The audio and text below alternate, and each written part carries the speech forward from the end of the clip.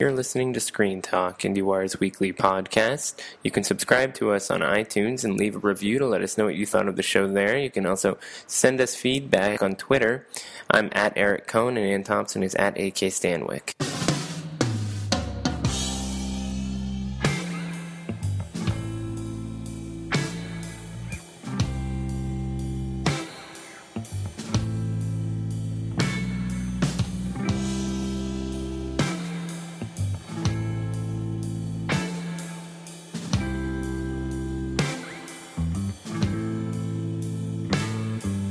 Welcome to Screen Talk, IndieWire's weekly podcast. I'm Eric Cohn, the chief film critic, joined as always by Ann Thompson from Thompson in Hollywood. This time I'm out at Ann's turf in sunny LA, which, gotta tell you, it's a lot nicer than New York. It's starting to get a little chilly out there, but, you know, I have other reasons to be out here as well. We're both covering the AFI Fest, which kicked off last night. How did it go for you, Ann?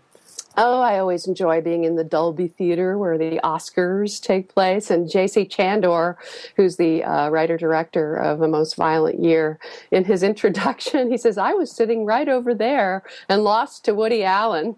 Sort of an odd, funny way to start out. I mean, he's an interesting filmmaker because he sort of came, not from his point of view, but from ours. He sort of went from 0 to 60, you know, with his first feature film, Margin Call, and then followed that up with All Is Lost, and now he's got a real advance, I think, on his directorial oeuvre, if you like. I think A Most Violent Year just goes to a whole nother level. Right. I mean, it was an interesting selection to open AFI Fest last night because it's such a New York movie. I think it would have been interesting to see it at New York Film Festival. But, you know, it seemed to go over pretty well, and reasonably so. I had to go back and make sure that Margin Call really was just a couple of years ago because it's interesting to see just what a sophisticated, layered filmmaker this guy has become in such a short period of time. He's a good writer. That's the bottom line. I'm looking forward. I'm going to talk to him today. I'm looking forward to hearing what he has to say about why this material resonated so much for him, because it's a very sort of, I don't know how to say this exactly, idiosyncratic choice of story and subject, and it's not like we've seen it before, although it has a lot of, I would say there's some comparisons to be made. I haven't read your review yet, Eric, because I'm still working on my story. Comparisons to be made to Sidney Lumet, I would say, most clearly. Well, you know, it's interesting. I mean, let's talk about this story. It's basically about a heating oil business and Oscar Isaac as this guy who runs this company trying to kind of put his best foot forward, but stuck in this web of crime where somebody keeps robbing his trucks and tensions keep mounting, and there's a lot of sort of hidden agendas sort of swirling around him. But it's a much more contained film than something like Margin Call. At the same time, it's more classical, I think, than his other movies. Certainly not as experimental or distinctive as something like All Is Lost. And I think the Lumet comparison makes sense to a point. I was also thinking about Death of a Salesman in terms of the way that it sort of interrogates the American dream. That's a good comparison. I agree with that because he's exploring the values of our culture and what is, you know, who are the haves and the have-nots, and whose values can dominate if you're trying to do the right thing. It has a lot to do with that, and it's the relationship between him and his wife, played by Jessica Chastain. And Oscar Isaac is superb. Absolutely superb. He carries the screen. He's physical. He's authoritative. He has to do this amazing performance throughout, and you root for him.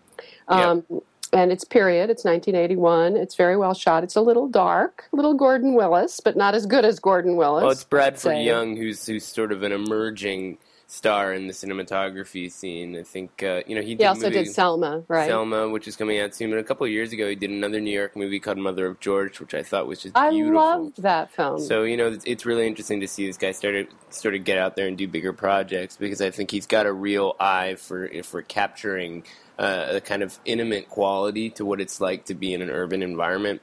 And it really comes through in the movie. And, you know, the Oscar Isaac performance is interesting because you keep trying to figure out, you know, just how sincere this person is, and the movie takes its time to set that up.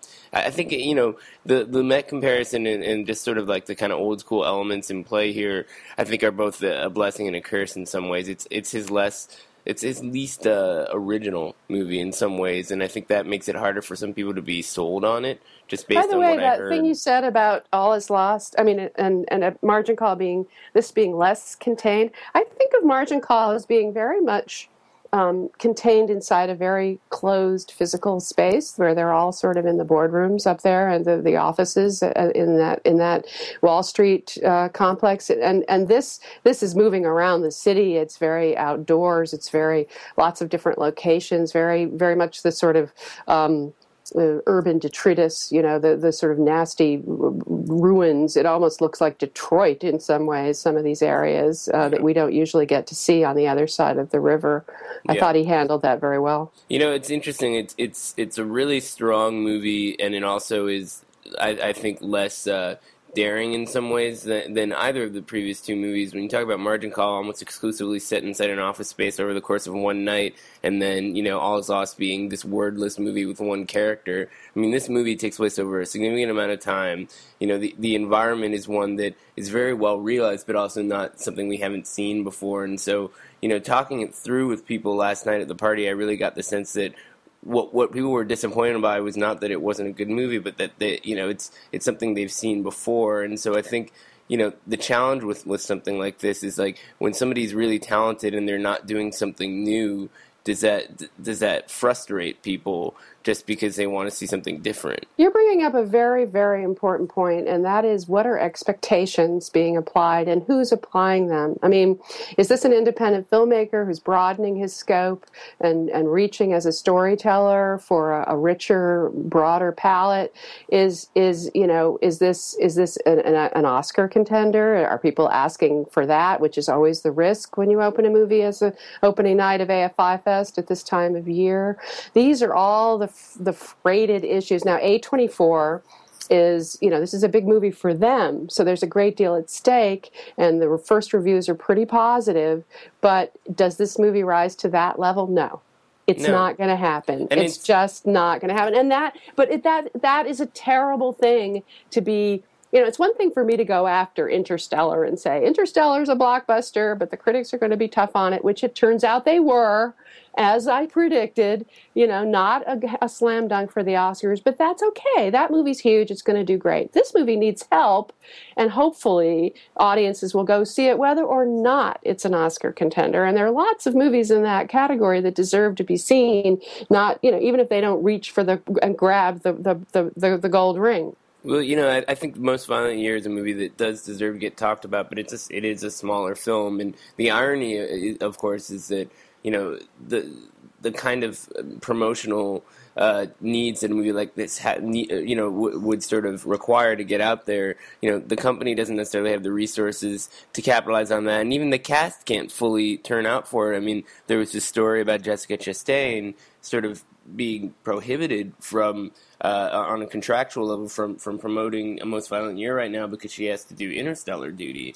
I find the level, I'm going to come right out and say this because I don't care what Christopher Nolan thinks of me. I don't care if he's a powerful filmmaker who's calling. There is a level of minuscule control that this man is executing. And I've seen other filmmakers do this, people like Michael Mann, or they're various finicky, sort of precise, control freak filmmakers who want to be in control of every aspect of the release of a movie. And what happened here is that Christopher Nolan is leaving Warner Brothers, which has been his home.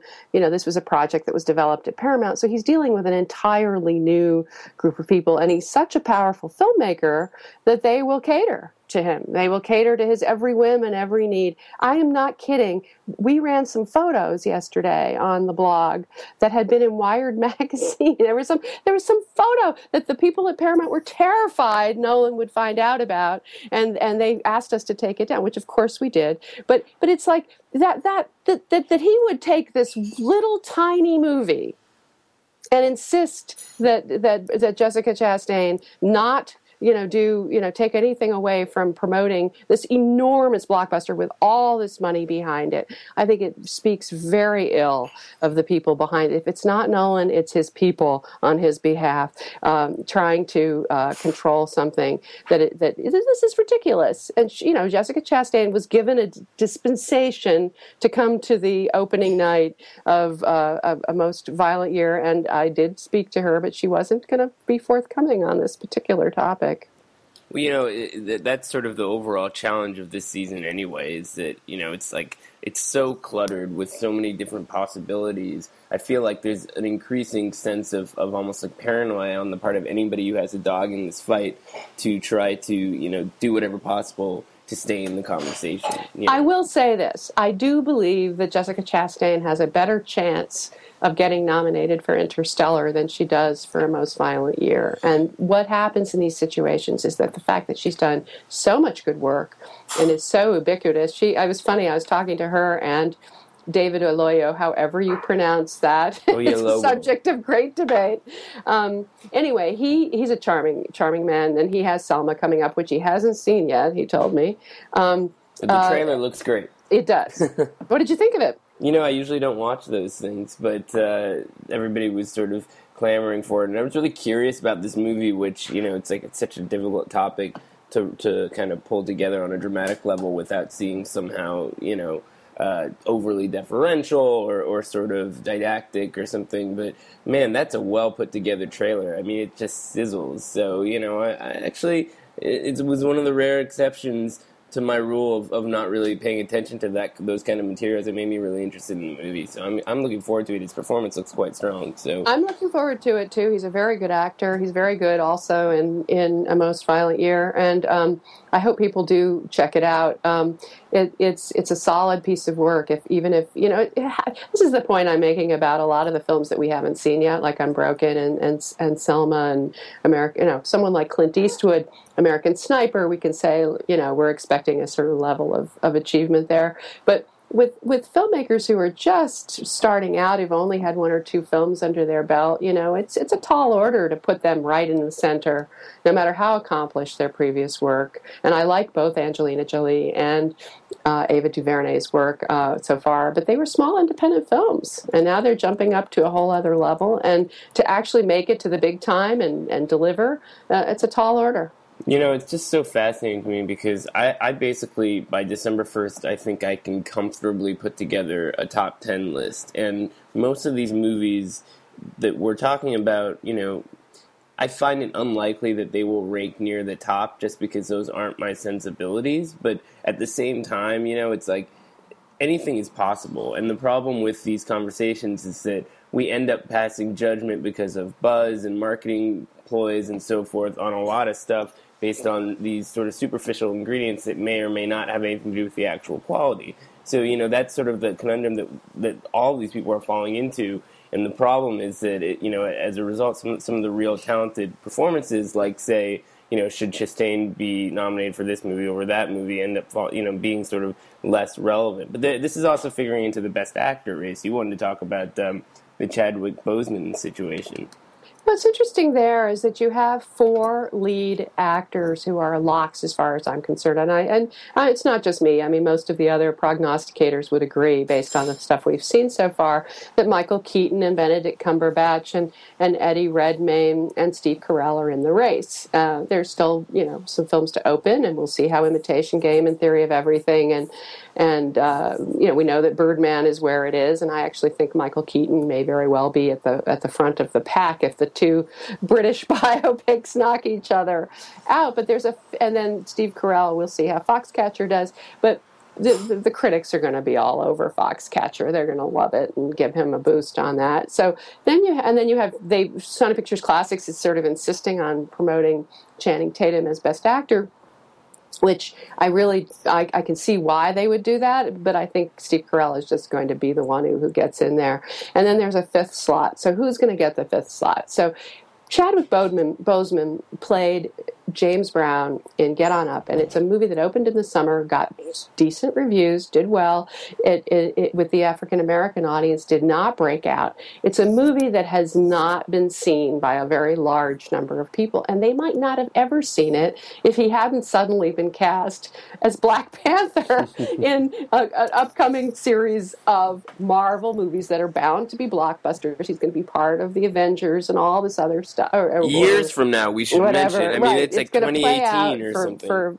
This is an abstract concept. But it's a huge deal, and it puts a big spotlight on, you know, the sort of the first big African American superhero kind of thing. And he is amazing in Get On Up. And now that it just gives people a reason to take it out of the pile, look at it, and then see how good he is.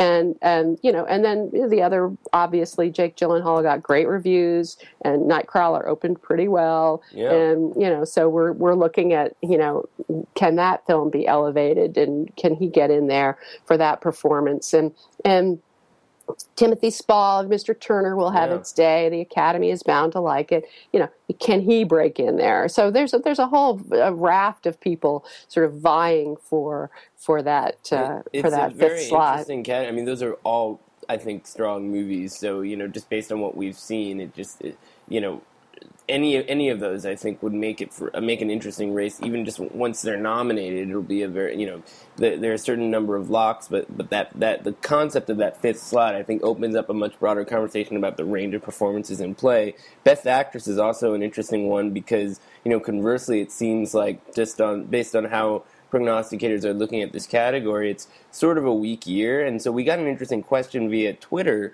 from @Retman417, who asked, if Into the Woods is a bomb and all those actresses are non-players, is there any chance that Tilda Swinton could be in the race for Snowpiercer? So that's a good question, and that's a lot of ifs. Here's the thing: of all the movies that are opening up that we haven't seen yet. And by the way, I am extremely skeptical when it comes to Rob Marshall, because the guy has done some really good movies like Chicago, and he's done some really bad movies like Memoirs of a Geisha. And you know, as far as I'm concerned, the Pirates of the Caribbean movies are sort of in a class unto themselves, you know, run by Jerry Bruckheimer and a huge team of special visual effects experts. You know, it's really not what we would consider normal narrative filmmaking. So what is Rob Marshall? Well, he's good at musicals. And what is Into the Woods is a Stephen Sondheim musical. So what I've heard from people who've seen the movie and they have screened it is that it is a very good Stephen Sondheim musical. Now, what that tells me is that it may be so expensive that Disney will never make its money back. Because Sweeney Todd, while it did okay, it didn't make a lot of money. But it'll probably own the Christmas weekend. I mean, it just seems like catnip for people. Not if it's too, arty, you know? I mean, it has all those great sort of fairy tale characters in it, and it has Meryl Streep, and I'm very fond of the musical, although there are Sondheim people who don't like Into the Woods. I love it, but it's still Sondheim. I mean, Sondheim is not Oklahoma, you know? I just feel like people are, it's like Selma will probably be a well-respected movie in the best case scenario, but as a Christmas Day weekend release, it just seems like that's the sort of movie people are going to go out for, even if it's awful. It's still just big cities, though. It's still it's a sung thing. I mean, do people want to see Meryl Streep and Johnny Depp, singing their hearts out in this sort of, fairy tale universe? Well, it sounds more. It will be very dependent on critics too. Yeah, that's true. But it's art direction and it's costumes and it's very Academy friendly. What I'm trying to say is, of all the films that are still coming up, I actually am holding out hope for Into the Woods. I think it could be good. Yeah. Well, I'm basically not holding out hope for anything anymore because I've seen so many movies that I love this year that I'm kind of just good. But I'm happy to see these things, and, if that movie has something that's visually compelling about it, we know what the soundtrack will be like, so you can check that one off. That'll be satisfying. But the supporting actor question, I can't answer that question until I see it. Now, Tilda Swinton, Snowpiercer. The question there is very interesting because that's a movie that a lot of people really liked a lot, and she's very good in it. She creates this character out of that was written for a guy. That's by the way, that is a trend. Interstellar. Jessica Chastain told me last night, I reminded me last night that the part she played was written for a guy. And she said one of the things she wants to do is go out and find more scripts and that haven't been made and say, hey, I'll do this male role. Right. And Topher Grace, at a certain point, he was saying, God, I really feel like I'm playing the girl. You know, Guess what? it's a he very, was playing the girl. Right. I mean, there's something very contemporary about all that. You know, I mean, you look at sort of this rise of like trans characters, for example. You know, with the Orange Is the New Black or Transparent. You know, things like that, and it's sort of, it's interesting. I think like the way that we're talking about gender in our society is starting to evolve, and so the way that we're looking at these roles is also getting a little bit more flexible. And the Tilda Swinton role, you know, there's nothing distinctly, let's say, feminine about that performance. You know, and she's always been able to kind of play with those boundaries. But I think what's interesting about it is that people just see that it's a great performance. So, you know, that should be singled out for whatever category it belongs in.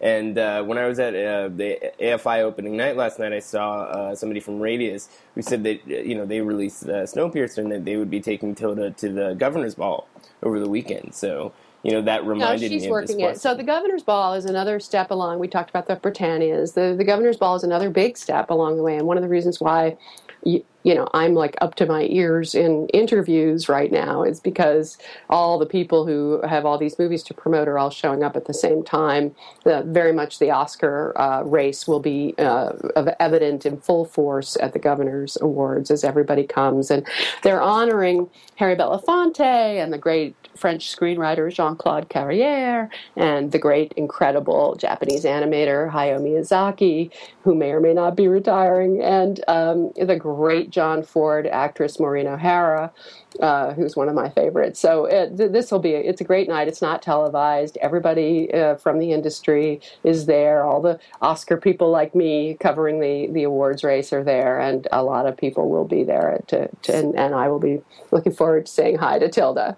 Right. Well, I'll be at the Inherent Vice party because that just sounds more fun. And also, I didn't get invited. So you got to divide and conquer, I guess. Should we talk about our picks for the week? Sure. I am going to vote for a movie that surprised me that it was so good.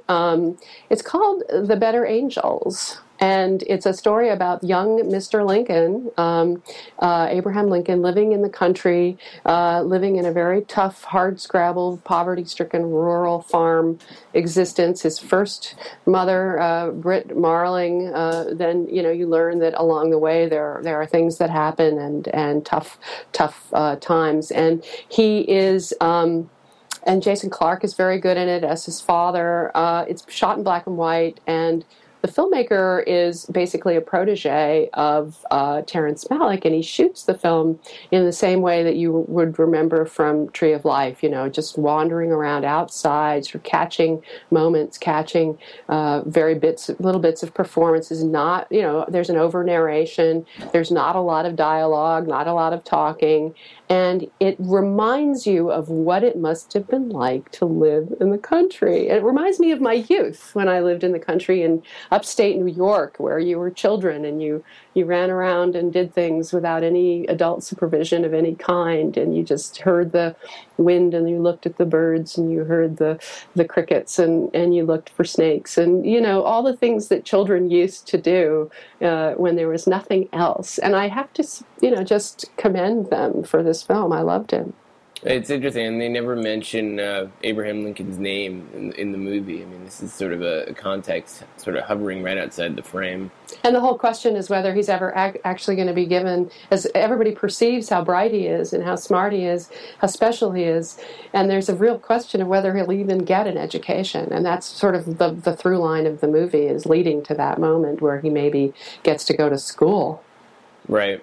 Well, it's certainly something that Malick devotees should check out. I mean, I heard that Malick was in the edit room, so his fingerprints are all over this movie. Totally. No, it feels that way.